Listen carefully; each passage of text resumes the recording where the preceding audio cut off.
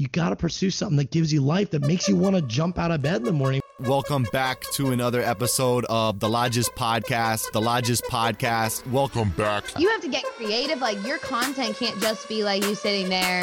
I have to, master this D-list athlete if I'm going to get to C-list, to B-list, to A-list. Whole slogan was basically, you're famous enough, just being yourself, just be you. A ruthless pursuit to be the best.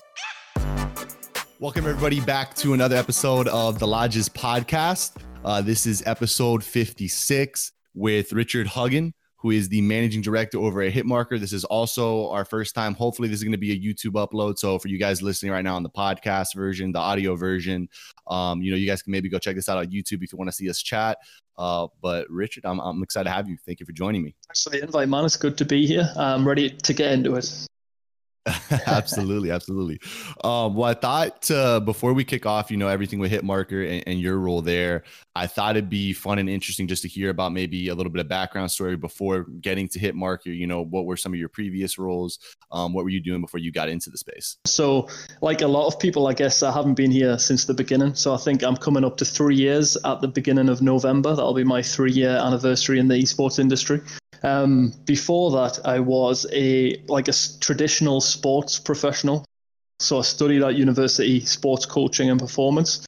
So that was all based around like statistics and nutrition and all that good stuff for athletes across like athletics, soccer, football, as we call it here, all those different sports. And that was what I got into professionally. So graduated, I think it was back in 2010, 2011 when I graduated.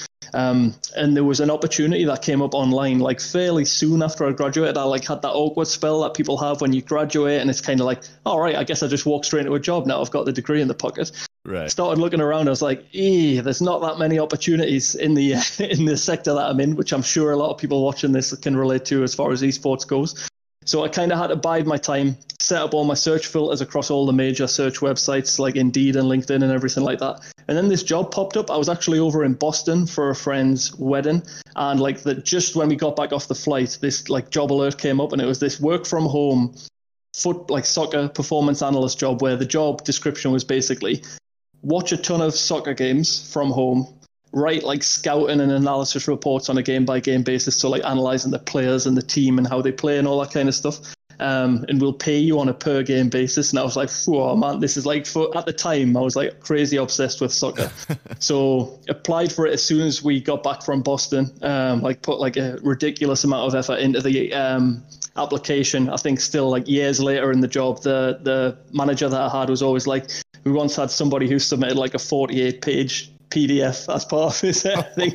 I was yeah, it was me. It's everyone else just put one pages in and stuff like that. But got that job, started it 2 months later, because I think that was right at the beginning of summer, and the season didn't start again until later in the summer.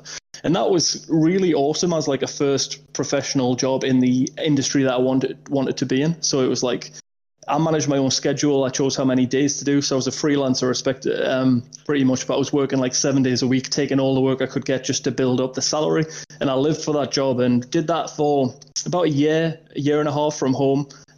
Kept doing well, kept impressing them, kept getting promoted up the ranks to the different levels that you could go to. And eventually it came to a point whereby the company was going to get bought out by a bigger firm who wanted to buy it as its analytics arm for a sports betting operation kind of thing, which I think is quite common. Right. But they wanted people to be centralized in London. Where we are here is Newcastle. It's right in the north of England, so about as far away from London as you can get. But with most other things, they were based in London. They wanted all of the senior staff to be down in London. And I don't think my manager at the time was too keen with staying under those parameters. He kind of sold his part of the company. He was ready to move on. So he asked me if I would like to go down and replace him and take his job as head of soccer at the company. Went down there, did interviews, and ended up working in central London for, I think it was around 3 years. So kind of by this point, we're into 2015, 2016. And during that time, it was an amazing experience, because I basically joined a company at the lowest possible rung that you could be at, a total grunt. I was getting given the worst matches you could possibly watch because they weren't sure whether I could do the job or not. Right. Within a couple of months, I'd been promoted to be like a league analyst, so I specialized in a specific league.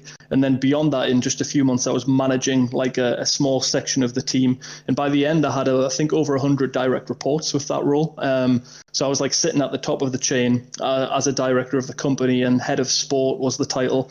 And we would cover basketball. We did NBA and European basketball. We did tennis, like international tennis. But football was still the main thing. Soccer was the main thing that I was involved in. And we did like MLS, Mexican League, Argentinian League, Brazilian League. We covered the globe, right? So I knew, like at that time, I felt like my brain was just so full of soccer stuff. Like I knew everything.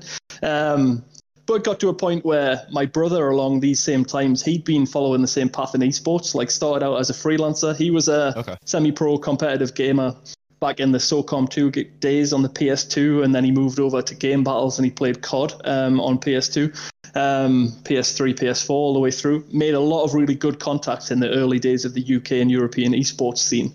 And he was a designer at the same time, so he started a jersey company called Raven, which I'm sure you're familiar with. And was doing that for a few years. They had good success, kind of became like the biggest supplier in the UK and started to get out into Europe and expand further.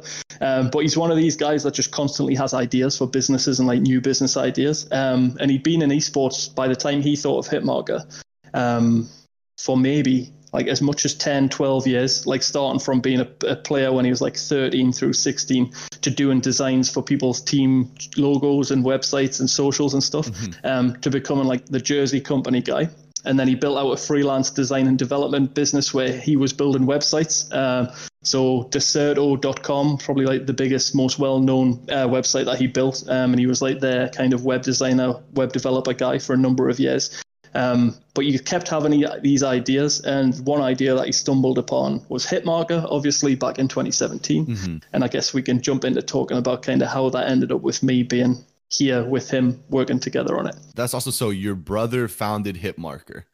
Younger brother, yeah. Okay. So he's taller than I am. He has all the best ideas, probably better looking than I am. So I just followed his lead. But yeah, he founded the company, and he's like the esports guy, really. Gotcha. There's always the creative sibling. I don't know if I'm that one either. So I feel you. No, that's really cool though. I mean, that's awesome that it's kind of like your brother found that you're with, and it's always cool to, I think, see, you know, family operated businesses, or at least, you know, siblings or their family members working together. So that's awesome. So I wanted to talk a bit about maybe we can, before we hop into your role, just kind of the growth that you've seen since 2017, I believe is when it was founded, to now, maybe between Hitmarker, as well as, you know, how you guys have seen your impact on the space grow over the last 3 years. Yeah, so the reason, I mean, the company was founded to solve a very simple and very specific problem. Because he was running companies in esports by that time, and he'd also been a freelancer, so he'd been on the other end of like trying to find work as a designer and developer, which is rough because it's such a competitive space. He kind of he saw things from both sides. He was like, as somebody looking for a job, I really don't have anywhere to go other than like social media, hope that I find a post on there that might be something relevant to what I'm looking for. I can go and look on the likes of Indeed and LinkedIn, but within all the gaming and esports jobs on there, you find all of like the gambling and casino-based jobs, because the distinction between iGaming and real gaming is like, it's become so small, kind of intentionally, I think. So it was like I don't know if I can swear on here, but, you know, it was kind of like You're fine. Yeah, you're fine. Whatever you're comfortable with. Yeah, like it was a shit show, really, if you're looking for esports jobs. So he was like, look, I can create like a website within the space of weeks. I can find people who are esports guys, like the people that he'd been playing games with for years, to help run it on a volunteer basis. And he's like, we'll know within a few months whether this is actually solving a problem, whether it's like useful for people. So basically, he built all the website, came up with the name and the branding and all that kind of stuff, tried to keep it very FPS, which is kind of what his background is. And he dragged in a few of his good friends from the scene and got them to, all they would do, they were all working full-time jobs, and then in the mornings and the evenings they would go around looking on different job boards to try and find like genuine esports opportunities. And 3 years ago there weren't that many at all. We'd be talking maybe like 100 a week on a really good week if you are looking like globally, and this was like looking across all the different websites. They would start adding them to Hitmarker, and then they started reaching out to the companies that they noticed were hiring the most. and would kind of say like, look, we've just created this thing. It's totally free for you to use. It's not going to cost you anything except for time. You might as well give it a try, and we'll try and push your roles out on socials, and we'll try and reach out and network with it. So it was very organic. Like the company obviously didn't start with any money. It was run as a volunteer project, but really early, I think like I think I always say this, but Raven obviously signed up and we're using it from day one because of that connection. The McLaren F1 team signed up and were posting some like F1 esports rules on there quite early. And then ESL signed up within the first 3 months. And I think ESL as a brand name in esports, probably one of like the legit OGs of the space. And when they signed up and started posting jobs and were having some good success with it, I think you realize quite quickly, like this is definitely a useful platform for the industry. How can we go about growing it and like building the team so we can eventually focus on this 100% of the time? And he knew in 2017 we were probably way too early into that market because, like I said, there just weren't enough opportunities. And for a jobs board, you're either making your revenue on like advertising that you're putting on there to reach candidates directly, but then you need enough candidates to monetize, or you're relying on job opportunities and having like thousands upon thousands of jobs to get to the point where hiring companies need to start paying to advertise their roles so their roles get seen. It's like the traditional jobs board model. But from day one, we knew that it was going to take a long time to get there. So he was having conversations with me. He was kind of like, he knew that I was getting a bit sick of life down in London. I was kind of ready to move back home, start a family and do all that good stuff. And he was like, look, I think we've got this idea that's going to have legs. He's like, it won't make any money for like 2, 3, 4, maybe 5 years. So it's not going to be like an easy 5 years. But if we do it right and we become like the brand name in jobs in the space, long term, we could build something really cool and that is like everlasting. So I was kind of sold on it. Took like a disgustingly huge salary hit to come back and be part of it. But luckily, cost of living up here is a lot less than it is in London. Somehow convinced my then fiance to come with me, even though she'd never known anything other than London in the past. And it became me, my brother Phil, Alec and Craig, 4 guys who we came together. Craig already lived here. Alec relocated to live here as well. And the 4 of us effectively started the company full time in an office in like, it was bang on the 1st of November in 2017. So like around 6 months after that, the company had been founded. And from then it was my job to come in and kind of make sure everyone was employed and was looked after in terms of salary and benefits and stuff like that. And starting to think about how can we grow our marketing presence organically without spending a lot of money to kind of keep getting traction, because the guys had only ever worked on it part-time until that point. So I came back. We were basically running the company with the proceeds from Phil's design agency that I talked about. So they were making enough money month on month, whereby there was enough money then to allow us to work on Hitmarker maybe like 50% of the time. So 50% of the time we were all working on the design agency, like finding new clients, getting new work, doing briefs and all that, doing the actual work. And the rest of the time was Hitmarker. But the goal was always, how can we then over time start monetizing Hitmarker so that we can just work on Hitmarker 100% of the time. Started getting there quite quickly. We were able to hire like our first full-time staff member who wasn't a friend or anybody that we knew in, I think it was May of the next year, May 2018. So within a year, we've been able to hire somebody else. Right. April, another guy joined, Cam. So that was James and Cam who joined the team to take us to 6. Then Laurie, who was like a bit of a game-changing hire, came. Laurie is the guy who makes all of our video motion graphics and does all of the overlays. He's a photographer/videographer, but he also is a designer and motion designer as well. So he's like a quadruple threat, I like to call him. But he allowed us to really improve our like brand visual presence, which I think in esports in particular, and you can speak to this, I guess, as well, as like the way a brand looks has a massive impact on people's perception of it.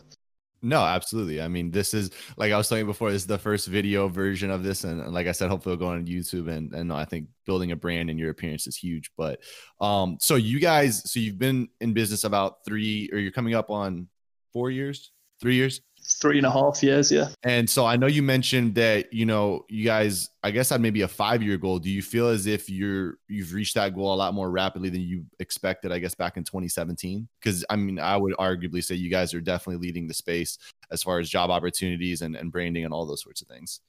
Yeah, I think, but we always try not to pat ourselves on the back too hard, because when we began, there were like 3 other companies who were trying to do the same thing as we were doing in the space. And that's a good lesson to anybody, right? If anybody out there listening to this is a bit entrepreneurial and has an idea, and then you go looking on Google, which I think people tend to do, and be like, is anyone else doing this? Because I think I've got a really cool idea. Right. Even if you find people doing stuff, it doesn't mean you can't do it. It just means that you have to do it, and you have to do it better than all of them. And that means that you need to do like a full competitor analysis on each of your competition and figure out like, how much money do they have behind them? How good is their brand and how good is their domain name? What do they do on socials? How many users do they seem to have? How many followers do they have? We did this quick analysis of the space when I came, and I was like, we started way behind those other 3 companies, and some of them did seem to have like a lot of money behind them. But there were very clear weaknesses in their game, whereby the jobs thing for at least 2 of them was just like something they were doing alongside having an org and having different websites. And like it was Esports Observer, who obviously their bread and butter is kind of their content, which is awesome, like their business facing content website. But they had jobs, and they were probably one of the biggest jobs platforms, if not the biggest in the space. But again, them and recjobs.com, they were both asking people to pay to post listings on there. It was like €100 and $100 per post. And we were kind of thinking like, the audience isn't yet big enough to justify that kind of cost for like a company whereby I'm just going to spend $100 and just pray that it works and that I find somebody. Like, people in esports really don't like spending money if they can avoid it, as I'm sure you know. True, yes. So we were like, yeah. But in a lot of the orgs and stuff are just run by kids and groups of friends who might not have $100 to throw around every time they need to find like a new social media person or something like that. So we were like, we can go to like a free model, which we knew then like that's going to take us even longer to grow to the level that you're talking about, because it's like, how do you monetize the website if you aren't charging people to post on it? But we were just kind of like, let's just try and let's look at the website like a content website first and foremost, and try and build an audience and a social following and build a brand presence. So it's kind of a different approach to just being a typical jobs board, because I think it's probably one of the most boring industries that you could be in, being like a jobs board, right? Because it's just like, it's just a necessary thing where people are going, there's always people looking for jobs, there's always people wanting to hire, and we are like the middleman that facilitates that transaction happening. But we knew we had a niche because esports was cool. It was only going to get bigger. And we knew that if we made it free and the website worked well and it was quick and it was mobile friendly and the branding looked like what you would expect an esports website to look like, that people would use it. And it's still surprising how hard it was at the beginning to get people to use it. But even when you're like, it's free, it'll cost you like 5 minutes and you might reach like, back then it was like you might reach like 5,000 people or 10,000 people that might never have seen your job otherwise, to the point where we are today, where it's like we're more talking in the hundreds of thousands of people that you can reach with a job on there. So audience wise, we definitely grew a lot faster than we expected to. Right. Revenue wise, just being 100% honest, it's been as slow and as difficult as we expected it would be. And we got to a point at the end of last year where it was kind of like, we had 3 months in a row whereby we'd worked on Hitmarker 100% of the time with a team of 8 full-time, I think. So the overheads were quite decent. We had 8 full-time salaries, office to pay for, all the other stuff like event travel and different things that you would need. And we had 3 months where we actually made a profit. So it was kind of like, wow, we've reached profitability within 2.5 years, it was basically. So that came a little bit faster than we expected. But we then had a decision to make. Do we just kind of persist at this level and think like, this is awesome, we'll make like, everyone can take a salary, you can grow the company like steadily, or do you take a risk and go out and try and raise money through either a venture capital firm, or the route that we ended up going down was a public crowdfund that we did. And that decision was very pivotal because it was kind of like, are we happy with the growth that we were seeing? And we did grow to a point by the end of last year, to give you some actual numbers on it. So when I talked about 100 jobs a week back at the beginning, in like a great week, and if we posted 100 jobs back when I first joined, I would have been like over the moon. We were at a point where we were getting closer to like 200, 300, 400, 500 a week. So it had grown at least like 5 times. We were posting over 1,000 new esports jobs every month by November last year. So about 2.5 years in. So to go from where we were to where we got to was a huge jump in terms of jobs. And the great thing about the more jobs you have, the bigger your traffic is, because obviously you start having more variety and more things that people are interested in. And if you can market things effectively on social media, which I think we did a pretty good job of doing, to get the word out there. People realize like, man, there's something that exists. I'm like, I love esports, I love games, and a lot of times it's even today, it's like, I didn't even know you guys existed. I didn't even know there would be like a platform for esports. So the growth has been huge, but revenue, and I mean, it speaks to the wider esports industry where we are now running on invested money, which I'm not very proud of really, because we were always like self-funded and we got to a point where we were self-sustainable. But we knew that if we really wanted to take this to the level that we thought it could go, we would have to take some investment. So yeah, that was the big like crunch point that we got to in November. But growth was good. It was exciting. It was a great 2 years until that point, and this last year has been a different challenge, but like equally exciting. And you guys now, on an average, I mean, I think I was looking at your metrics on Twitter. You guys have, it seems like almost 3,000 new postings a month the last couple of months. Is that correct? Yeah, and keep in mind as well, that's like heavily pandemic COVID influenced as well. I think if we weren't going through the situation we're all going through at the moment, those numbers would have been better. So typically now Hitmarker as a platform will have around 6,000 active opportunities, paid opportunities online for anybody to apply to at any given time. But month on month, exactly what you said, in terms of stuff that gets posted brand new, fresh, like something that's never been available before, it's around 3,500 at the moment in terms of new stuff. And the other 2,500 jobs or so are the things that are still open from like 30 days plus ago that are still open and still waiting to be filled. So if you think about the difference in numbers, it's like it's come a long way from where we were. But a lot of that, like, I need to make it clear that it's not like those aren't all esports jobs now. In November, when we took the decision to raise money, it was very clearly the pitch that we made to investors was like, look, we've kind of conquered the esports market, but the esports market at the moment is only so big. And like I said to you, we can either stick with it and kind of persist at this level of making like 10, 20 grand a month forever and ever, or we can attack the rest of the video game market, which, like, if you've seen the Newzoo numbers, it's like it ranges from being like 150 times bigger than esports when you're taking all the publisher revenue and stuff like that, to 200 times, I think. And we saw that there were a lot more opportunities there, and it was close enough to esports that the audience of around 40,000 users that we built up by then, we knew that the jobs that we posted, not all of them were going to be happy that it was like general gaming, because you get some true esports and competitive gaming fanatics that only want to work on like CSGO, League, Dota, stuff like that. And like any other game isn't really like, doesn't have the same clout. But we knew that we had too many people and not enough jobs. So we wanted to solve that by bringing in thousands more jobs. And that's kind of what we've been able to do. So on that first day, I remember back in March of this year, it was the first day we were posting anything that was not esports, and so didn't have any kind of link to competitive gaming.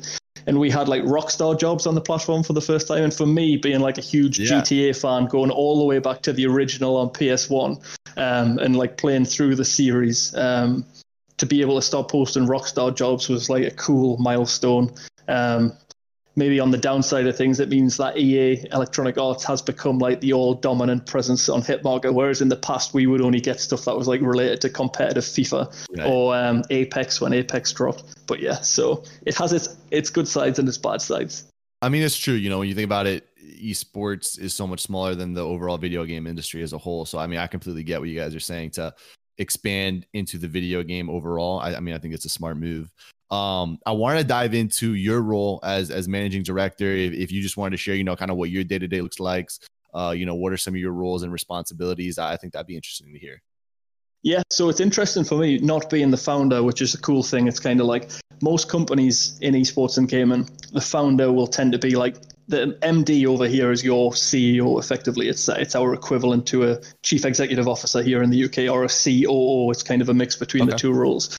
But Phil, like you said, he's the creative one. He's much happier just sitting there kind of building the website, designing new features, tweaking the design. He doesn't really want to be dealing with the stuff that I deal with, which is kind of like stuff that I've just been doing, like trying to keep employees happy during a pandemic and trying to make sure that everyone's okay kind of mentally and is coping with the workload, that the work's getting done and the level that it should be getting done and to the quality that it should be getting done. So kind of I joke that I've got a 1-year-old son now at home, and when me and the wife sometimes have disagreements about how much each of us does in terms of the big picture of things, I'm like, well, I come home and I've got one child to look after. Then I go to work and I've got 9 that I need to look after. That's funny. So it's kind of, not to say anyone's a child or anything like that, really, but that sometimes you feel that much responsibility for the people, especially during a pandemic. It means that you can never switch off. So basically, to give you a quick day in my life, it's like with the little one, I have to wake up like 6 a.m. typically most mornings, sort him out with breakfast, get him sat doing something like playing. That gives me about an hour in the morning where I can check up on all my emails, check up on all the company emails. I deal with customer service stuff in that time because that's a rare time for us where we have overlap to like West Coast hours, because we're in the UK. Our time difference is so different from West Coast, and that's where most of our business is. So it means that if I'm on there between like 6 and 7 or 6 till 8 in the morning, I can catch people just as it's like 11 p.m. and midnight. And as you know, esports, most people will still be up at that time. So you can have some good like conversations with hiring companies in that hour in the morning. I'll deal with all that. I'll check all of the jobs that have been submitted overnight to Hitmarker just to try and give our team like a head start so they don't have to worry about that in the morning. Get all those done. Then by 10 o'clock, you come in and it's kind of making sure that you check in with everybody. At the minute, it has to be done over Slack because of the way things are. Kind of assign everybody tasks for the day, figure out what everyone's working on. And then obviously alongside that management aspect of things, which includes managing the people and handling the payroll and making sure everything's taken care of there. I have my own tasks to do. I still love getting involved where I can on content and like marketing efforts because I had such a big hand in that at the beginning. I find it difficult to let go of that sometimes, which I'm sure the team would say.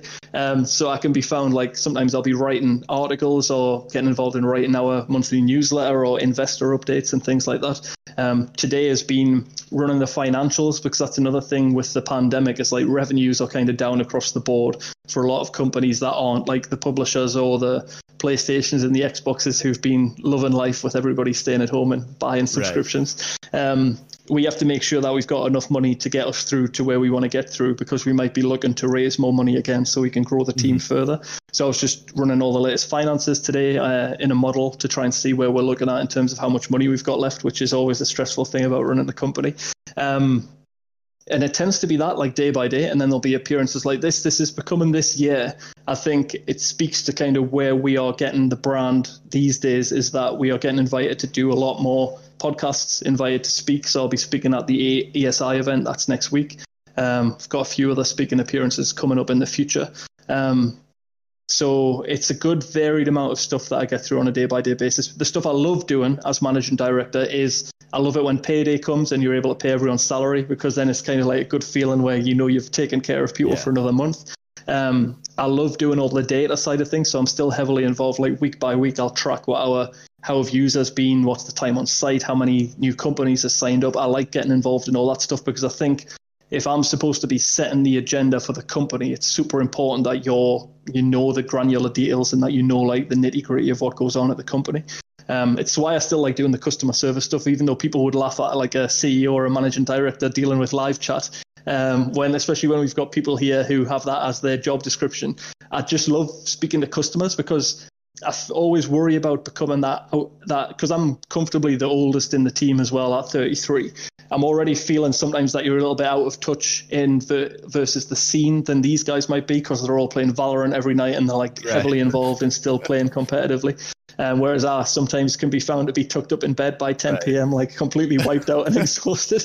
But on the other hand, as long as I'm constantly monitoring socials, like reading DMs, interacting with people, speaking to people over live chat, it's good because I think it allows me to keep a good handle on what's going on. And I think particularly recently with all of the it's been a difficult couple of months for esports and gaming, I think, as an industry. And because I'm so active on socials, it meant that I was very aware of all of that stuff going on. And I think it's important for somebody in our position to know what the overall landscape of esports looks like, so we can know, like, should we be really advocating this company or this job on social media at this particular time after some news might have just broken where it might not be the best place to work. And if I'm able to see that stuff, at least it means that for the check-in in the morning, I can always be like, oh, and if a job from X company comes up, then just be mindful of posting it. Like, there's no way we'd be posting any blast stuff this week or last week or riot stuff the week before. So it's just like you have to be mindful of what's going on in the scene. So yeah, I think MD or CEO at an esports company is probably very different to being in that position at a bigger more traditional company, where I would have like a PA or an executive assistant doing all the dirty work. Right. I still kind of like doing all the dirty work. And I think most other founders and directors that I know in the space tend to enjoy getting their hands dirty as well. I mean, that's really cool to hear, that you want to hop on the customer service and hear those calls and kind of hear what's going on. My wife and I watch Undercover Boss every now and then. And whenever they go undercover, it seems like a lot of the times the CEOs and, the founders, they'll go do the customer service role, and they haven't done that in so long. And I feel like they always talk about like, wow, like, we didn't know our customers felt this way, or I felt out of tune with this. So that's awesome that you're consistently kind of staying on top of it to at least, hear from them and feel like you have a beat on that so that you don't feel so out of touch. So that's pretty cool to hear. I think it's just because we're still so small. It's like we've only got 10 people now as a company. So company wise, we're still super small. And I think like I've seen that show a good few times as well. I enjoy watching that. But it tends to be as the companies just grew, like some can just grow into monsters so quickly, like overnight. And I think it becomes very easy for the person at the top to lose touch with what happens at the bottom.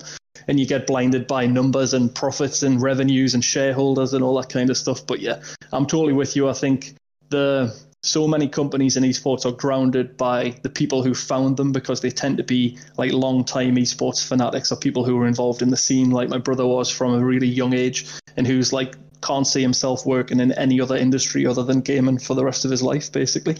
And I think that always means that you've got a good amount of authenticity in our space. And most of the companies that we deal with on Hitmarker are founded by people who are just like esports crazy, or they've been involved in esports and this is all they know. So they want to keep giving back to the scene. So I definitely don't think I'm alone in that. I think it's kind of a common thing. I wanted to shift a little bit and talk about success stories, that the videos that you guys do. I know you post them on, I see them the most on Twitter. I'm sure you do them on the other socials as well. And I think that, going back, talking about what you were mentioning earlier about, really creating that brand and that appearance in esports and gaming, how important that is. I love the success stories, things you guys do. So I just wanted to ask you about it, let you share a little bit about it, and, hear from you. Maybe some stories or something of how it's helped someone who's maybe a novice trying to get into the space, and they've been able to watch that and learn from it.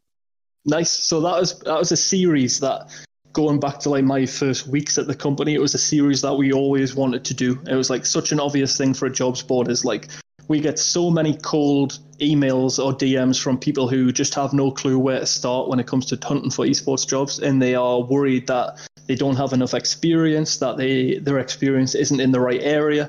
They're worried that the CV or resume doesn't look good enough, or it isn't written correctly, or they don't know how to write a cover letter. And I think we became that company or that brand that people knew that you can just like, we always try and make it clear, like, look, DMs are open. You can contact us in multiple different ways, and we are happy to help for like, we won't ask for any money or anything. It's like the company was founded to help people get jobs in the industry. So we've got a responsibility to people and to users to help them.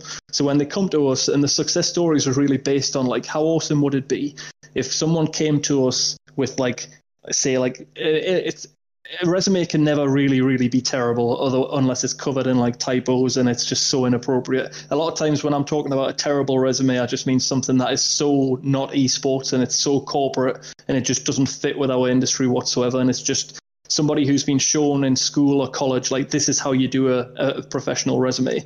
And they don't realize that in esports, you're often applying against like hundreds and hundreds of other people. And job number one that your resume has is to stand out from those people somehow. And if you're one of the 99% who has Times New Roman size 12 black text on a white background, you just blend into the crowd. And it's like, it's asking a lot for the person reading the resumes to dive deeper. So we used to think like, let's try and come up with like a best way of doing an esports resume based on what we know is done well, because we have some insight into like who does well on the platform, right? In terms of like, they apply for that job, do they get that job? How far do they go in the process? Speaking to hiring managers, like, what do you look for when you're looking for esports staff? So we came up with like a very solid template for what we think a good esports CV looked like. And we had a really solid idea on what people look for in cover letters. So we started helping people, and we would either show them this template at the beginning, just be like, look, come up with your version of what you think this looks like for you, and then come back and we'll give you like very specific one-to-one advice on like a line-by-line basis through your resume and through your cover letter, and we'll get you to a point where you can pretty much apply to any job with the resume that you've got, maybe making a few slight tweaks here and there depending on the role, and with a cover letter, like a very standard flow that you can adopt, that you have to personalize on a per company basis so that you're speaking to them directly, but something where it's like a winning formula that you know is going to work. And it started happening after we started doing this back, probably we really got hands-on with that at like the beginning of 2018.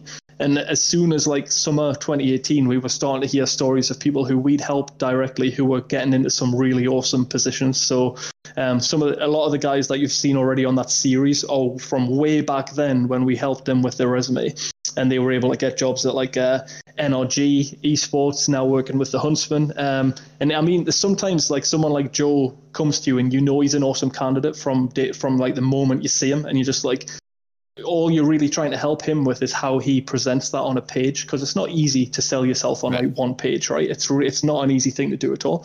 And it's like, this guy is clearly awesome and is going to be like a huge benefit to any company that he joins. How do we help him kind of position it? And there's been other people who've applied to like dozens and dozens and dozens of jobs and never ever heard anything back or never had anything positive.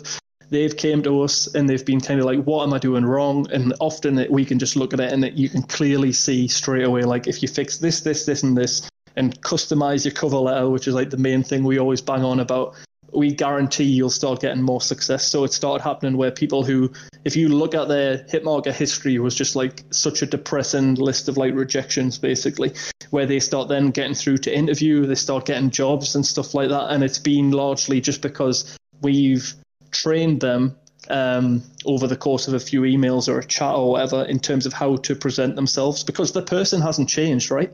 It's the exact same guy. They aren't adding anything to their CV. They're not changing anything on the resume, because you can't change your past, basically, in terms of your professional history. All they might be doing is adding a bit more personality to things, speaking a bit more honestly, so you don't come across like a robot, like anyone could have written your resume. And it started working. So then we were like, when Laurie joined the team, we're like, we've had this idea for a series called Success Stories for the longest time that we're really keen to do. We know that we've got like all these guys here who'd be happy to do it if we asked them. And for whatever reason, it just kept getting mothballed and pushed further down the line. And then eventually we started doing it just before this damn pandemic hit, to the point where we wanted to start. The plan for this year was to go to like TwitchCon, BlizzCon, start hitting the States for the first time, really, and going to these events and setting up meetings with all these people who we'd help get jobs at Twitch in different places, and doing like face-to-face on-camera interviews, because there's nothing better than being in the same room with somebody. And then obviously pandemic happened, so it nearly made us postpone the series even longer, but we were just like, look, we've been putting it off for the longest time. We've got 4 or 5 guys who have got really good jobs who are lined up to do the series. Let's just get rolling. And it's not ideal that you're doing it remotely and with headsets on like we are now, but the content at the end of the day is still the same. And like you said, people watch those videos and they realize like, it's not really me that's the problem, and I'm not being like rejected for me. It might just be because of how I'm not presenting myself in the way that people expect something to be presented. So we do get a lot of good feedback from Success Stories. But I think the Candidate Spotlight is our most popular social feature. So that is basically just like, we put together a little video package, motion graphic. And this was an idea we started really a long time ago, like well over a year now. And it was so basic at the beginning. It was just like a simple static graphic, like, here's one, he's got skills in these areas, he's looking for a job in this area, this is the kind of salary he's looking for, hire him, or at least DM him and like add him on LinkedIn and find out more about him. So that's how that started. And it was just kind of us trying to shine a light on the really cool people that came to us asking for help, because we would then get them to a place where we were like, we can definitely vouch for this guy or girl as somebody who should be hired or deserves to get hired. So we started spotlighting them. And again, that's just something we do totally for free. We invite, like, if people use Hitmarker and didn't know that we did that, then all we ask is that you reach out on DM or over email or something like that, and we'll hook you up with a form. There's a big waiting list for that now, because it becomes this monster that everyone wants to be a part of. But recently, even during the pandemic, we've helped people amazing. Like, part of it is just like raising awareness of somebody, right? It's like, there's no guarantees this is going to lead to anything tangible at the end of it. But sometimes if the right person sees one of those spotlights you might just get like a DM or an email. And it has happened probably 4 or 5 times over the last 6 months where we know people have been reached out to on the back of that spotlight and have ended up with at least freelance work off the back of it. And some of them have ended up with full-time jobs off the back of it. So it's kind of like, yeah, I think we always try and encourage people to take risks, make themselves known, get your name out there, do something differently to other people. Don't just blend into the crowd. I think in esports, that's the major message. I love that you guys are almost more than a job board in my mind. I mean, the success stories, I think, is an example. The spotlight is an example. All the free, resources you guys provide.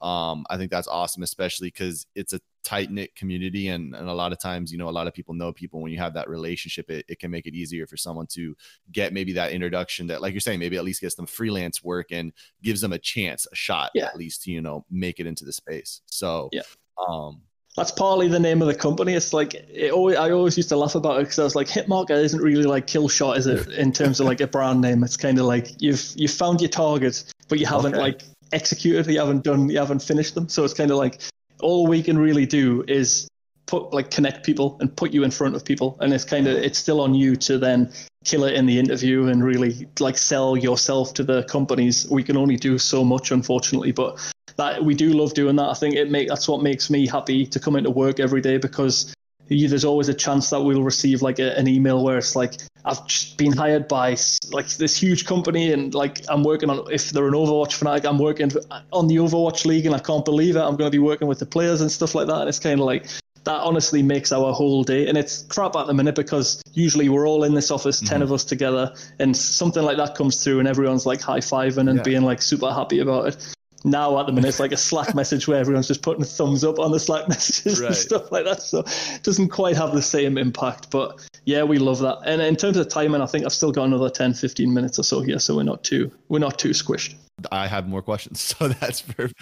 Well, something I want to ask you, I mean, I guess it's really along this same conversation right here is, and I think for anyone listening to, go to their socials, go to Hitmarker socials. There's a lot of resources there they provide, but I just want to hear from you personally, being in this role and being, in the job industry, what are some tips and advice you would personally give to someone that maybe has a background in a role that's needed in esports, but they just don't have the gaming and esports background? So it's that barrier that's in front of them that makes it tough. It's a great question. And that is becoming like probably the most common question that we get asked on social media and over DMs. Because I think, especially with the pandemic, so many people have lost their jobs or have been put on furlough or have kind of come to this point where they're realizing that they might want to do something else with their life after this, because it's been such a culture shock for everybody. And we are getting that question a lot. It's like, look, I'm a marketing professional. I've been in digital marketing for 12 years. I can run social accounts. I've got this track record of doing these deals. I might be a biz dev or salesperson that's worked in traditional sports or in the tech space, and I've got this huge track record. I've always loved games, but I've never worked professionally on games. It is a massive hurdle to overcome, and it's a really good question that you've asked. And it's kind of like, a lot of times people are willing to take a chance on you, at least give you an interview or give you that shot that we're talking about, because they'll see your track record, right? They'll know fundamentally you have the skills or the sales tact, or basically customer service skills, or anything. It could be anything, or the design chops. You just might not design in an esports style yet. It's kind of like people can see skill and they can see track record. But yeah, definitely it can be a turn off if there isn't that direct experience with gaming. And it's like, well, who do you know in gaming?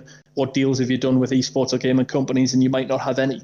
And it might be more about just being like, if you are legitimately passionate as a gamer and you've become an esports fan, whether it's in the last few years or in the last 6 months because you've been stuck at home and you've been looking for something to watch online and there's been no sports to watch, it doesn't matter, right? If you found that you are genuinely passionate about this space, and I'm sure there are people that aren't passionate about this space who are still trying to get in, which is a different story. But if you can show genuinely that you've been gaming for a long time, that you are a gamer, you're familiar with the culture, you know the teams, you know the companies, you understand how business works, you understand the size of the market, you understand if you're a social media manager that you know how to speak to that market because you might be a huge League fan or a Dota fan or something like that. If you can get that passion across, mostly in the cover letter, because you don't really get that. You might have a space on your resume where you've got like a paragraph at the top, which is like your personal profile or introduction. That's always where we would mention, if you don't have gaming and esports experience, make sure to reference that you are passionate about the industry there, and make it known that I've got a ton of experience in these different industries, but my love is gaming.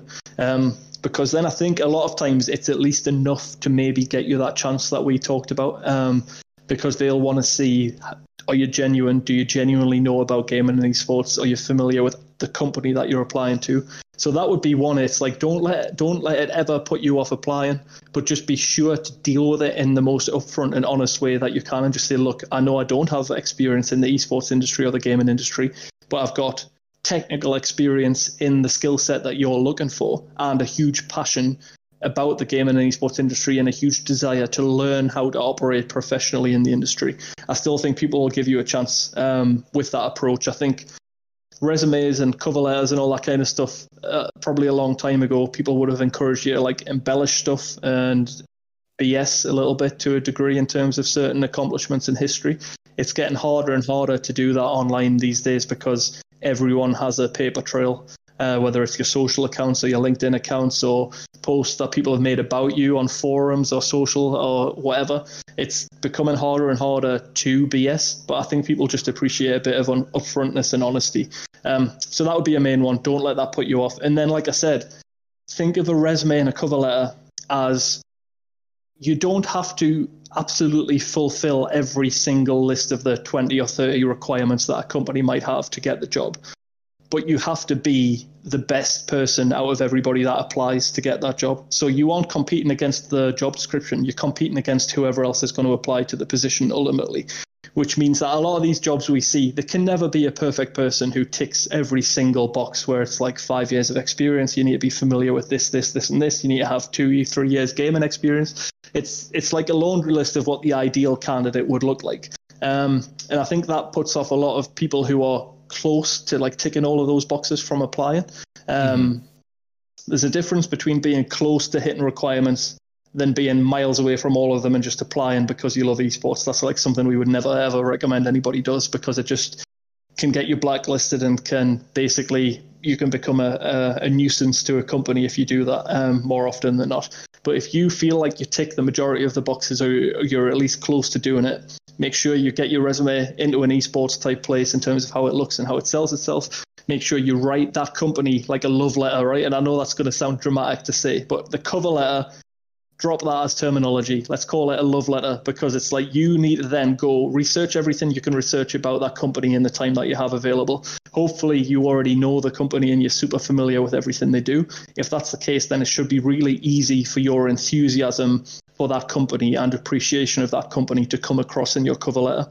Everybody wants to hire people who want to work at their company and who say that they can make a difference at their company and who get their company in terms of what they're doing, what their mission is and what their culture is. And I think, again, that's something that gets lost. Like, we see so many cover letters that are just like boilerplate, kind of like, my name is it, and I did this, and I did that, and I did that. And then if you give me this job, I will do this and this and this and this. It's like, that is never what anyone's looking for. It has to be like passion and grit and determination and kind of like, I am the person that you need to hire for this role. Even if you aren't convinced, at least give me a shot to come to interview and kind of talk. Like, don't be afraid to sell yourself. Obviously, if you're awesome and you don't need to sell yourself, then just sit back and just throw your stuff in there. But unfortunately, for the majority of us in the world, we have to do that extra bit of salesmanship to stand out. Absolutely. And I know that's tough for some. I mean, I know it's hard for me, so I know that can be a hard thing, but I definitely can agree that I think you got to sell yourself a bit. Along the lines of that question, and I know we're staying on this topic, but I think it's an important one that a lot of people are looking to find answers for. And this is kind of another hot topic question. What is your perspective on volunteering, or, you know, I know you mentioned freelance work a little bit, but for someone who doesn't have the experience, do you recommend night hustling, volunteering, an opportunity? You know, what's your take on that?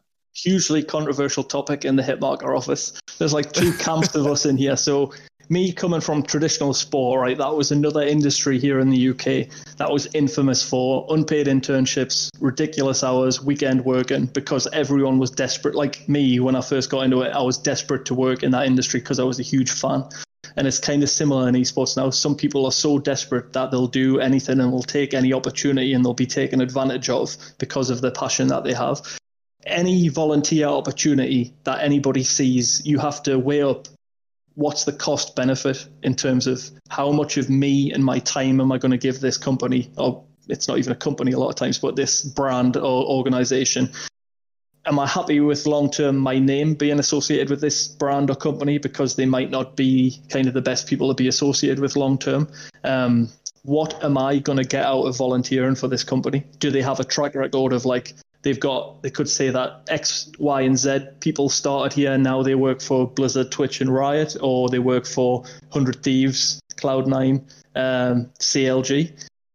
If they can say that to you, then it might be a decent place to like go and get your volunteer chops in to do like unpaid social media management or community management or tournament admin or something like that. The fact of the matter is that, in my opinion, a lot of the volunteer roles that are in esports probably are of more benefit to the people hiring, in inverted commas, than they are to the people who'll take them. Because, and this is just the nature of the beast, right? A lot of orgs and teams are run by kids, ultimately, like people who are still in high school, who dream of being the next phase in terms of being like that kind of brand and building it from scratch and having this awesome story. By no means am I saying that's impossible, because I think I'd be an idiot if I said it was impossible. If you find the right people and you get the right mix and you hit on the right formula, people can definitely still be the next phase or build something that makes a similar impact on the industry. But that's going to be like a 1 in 10 million chance, 1 in a million chance.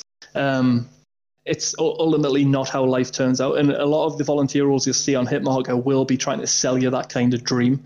It's kind of like, we can't pay you yet, but as soon as we reach profitability, we can talk about payment. Like, realistically, and I can probably go and look at the data and see how many of these companies are still in existence now who posted way back 3 years ago with the same exact pitch. It's like, how many of those companies have ever achieved profitability or even ever won any prize money at any event or got any sponsors? The list is going to be pretty small, I think, in terms of that. So I'm not a fan of volunteering personally. It's illegal to advertise for volunteer work in the United States of America if the role is based in the United States. That gives you an idea that if the US government, not to get too political, is saying that is illegal and wrong unless you're a not-for-profit or a public organization, then that should give you some idea about where volunteering sits in terms of ethically and morally. It's pretty low down the list. But on the other hand, what did I say about Hitmarker? This was started as a volunteer passion project between 4 friends. So many esports companies come from that background where they're all working full. The difference here, I guess, is what I'm getting at, is that if you're working full time and you've got enough money to sustain yourself, or you're living with parents and you don't have responsibilities of rent and overheads and a family to look after, volunteering is kind of an achievable and realistic thing to do, because it's not really going to cost you anything financially, and it's not going to be detrimental to you in that respect. And you might find some good opportunities that do lead to bigger things. And if you end up being like an awesome social media manager for a team that grows from being super small to getting some recognition in Rocket League, or, well, it's getting harder to do it in Call of Duty. I would always use Call of Duty as the example, but it's near impossible to do that now with franchising. It's like the possibility is still there for you to build your own brand off the back of a volunteer org, but the chances are small. If we're talking about volunteering, I would much rather say like volunteer at your school or at your college. Like if they don't have an esports club or anything to do with esports, pioneer that and lead that and get fellow students involved. That looks awesome on a CV, on a resume, having some get up and go and some initiative. And then that's completely you doing your own thing for your own benefit and for the benefit of your fellow students. Like some 30, 40-year-old guy in a different country somewhere isn't creaming the benefits of your hard work and your effort. So that would be something I'd recommend. Volunteering at events, we always hear is like a super useful thing. When events come back, hopefully not a million miles away, but volunteering at TwitchCon, BlizzCon, DreamHack, ESI events here if you're in the UK, that is a great way to get hands-on experience of working an industry event, which then means you'll typically, as a volunteer, have access to the after parties and the drinks after the event. You'll naturally be talking to a lot of people involved in the space. It could be streamers, it could be company owners, it could be different people at the professional levels, because you might be just doing something mundane like a bag check or being like a liaison who's helping people get from A to B. you're making contacts and making introductions with people in a live setting. So volunteering at events is always something we would give a thumbs up to, because then we know it's going to be like a 3-day commitment at the most. Typically you'll get your travel paid and your food will all be paid for and stuff like that. They're not asking you to give up like hours every day to help them with something that you're not going to personally benefit from. So event volunteering is decent. A lot of countries, it is legal to volunteer and it's kind of accepted. If it's legal and accepted in your country and volunteer, then who am I to say that you shouldn't do it? Like me and Phil, who founded the company, he believes that esports is built on the hard work of volunteers, and it's the people that have kind of grinded and given up the blood, sweat and tears volunteering who are the people who are at the top of the industry now. And I'm pretty sure the majority of people at the top level of the esports companies have all volunteered at some point or another themselves. So there is a tradition in esports of volunteering. But yeah, it's that. Hopefully my answer there gives two sides of the story in terms of why it's such a controversial topic. And that's without even mentioning that anytime somebody volunteers, it kind of devalues work for everybody else involved in the space, because if someone's willing to do it for free, why should anybody ever pay for that job to get done? So it's like, it's a really tough subject. But personally, I'm not for volunteering. We've never had any unpaid volunteers or workers for Hitmarker, never will, because I just do not believe in it. But then esports OG, who's been involved in the scene for as long as he's been like an adolescent, he would say that volunteering can be hugely valuable. So two very different answers. No, I think you provided great insight from kind of both sides. I mean, real fast, my take, I would say too, it's important if you can, like you're saying, events, there's value there because it's an event being put on, it's being funded, you're going to see people. So I'd hop on to support that as well. And I think too, if you're going to volunteer, maybe you've got your 9 to 5 and you've got a couple hours at night where you can begin to volunteer and you're not jumping straight into volunteer 100%. Because I think sometimes when I'm scrolling through Twitter and seeing that, there's kind of a misconception that if you're going to volunteer, you got to just risk everything. So maybe if you can still support yourself another job and volunteer, that could be beneficial. And it does look good. Like, even like I said, fundamentally, if your goal is to work in esports, if what you're doing, if all it is going to give you is something relevant to put on your resume, that could be enough as a thumbs up for doing it. If it's going to take like an hour or two of your day outside of anything that's going to impact on relationships or other commitments or anything that you have, then why not go for it? If you really feel like, or you've been told that being missing from your resume is a big deal, then that could be a way of resolving it. But then again, to be devil's advocate, how many hiring managers are going to care about like our social media manager for like, I can't even think of some of the random names that we've seen on Hitmarker, for like 3 months, and like they had like 12 followers, and it's kind of just like, is that going to be, is that a negative to have on your resume rather than a positive? So It's kind of, yeah. But with that as well, I should say, like I mentioned earlier, if anyone's ever in any doubt and they want to explain their circumstances to us over live chat or DM, we will happily give you like a totally objective opinion to say like, yes, this looks like a good decision to make, but don't like overcommit, or no, it's probably not a good opportunity for you to take. We can be that kind of objective voice as well, and we'll try and be honest with people as best we can. Yeah, an unbiased opinion, that's always beneficial to people. But that really wraps things up for us here, and I know we're probably getting close to your time. I really enjoyed this. This was great. Like I mentioned to you before we hopped on here, I mean, I think Hitmarker is doing an incredible job. You guys are really leading the way. I love the content and the branding, and I know we've seen your voice on a lot of other panels, like you're mentioning, that you've done in the last, this year and coming up. So excited for you guys. Where is the best place, and for everybody listening, watching on YouTube or Apple, Spotify, whatever, down on Apple, we'll drop the links to, Richard's socials and some of Hitmarkers. But Richard, where's the best place for people to connect with you? Well, if you want to connect with me, I'll more than happily let you, but you should follow the social accounts of the company before you follow mine. Like there's nothing going on my accounts other than retweets from Hitmarker stuff. So if you are serious or you're just interested slightly in looking into what's available in esports and gaming, hitmarker.net is the address to go to. It should be super easy to find what you're looking for, but if not, then hit us up on the live chat, and the contact button's easy to find. We are at Hitmarker Jobs on every social media account. So that's from Twitter, LinkedIn, Facebook, Instagram. We're active on all of them, so you can follow us on all of those. We are just getting to a point as a company where we're starting to do different content for different socials, which is something we've always wanted to do, but man, it's a big effort across five different platforms. So we are just getting there to be So it's just becoming valuable to actually follow us on more than one. But if you have to choose one, follow us on Twitter, because that's where most of our best content goes out. I appreciate it. Thank you again for coming on. And for everybody listening, again, if you guys are listening on the audio version, thank you guys for tuning in. If you've hopped over to YouTube and are checking this out, thank you guys for coming over here. Please, like and subscribe, and catch along with all of our other podcast guests. But with that being said, we'll catch you guys next Tuesday for another episode of the Lodges Podcast.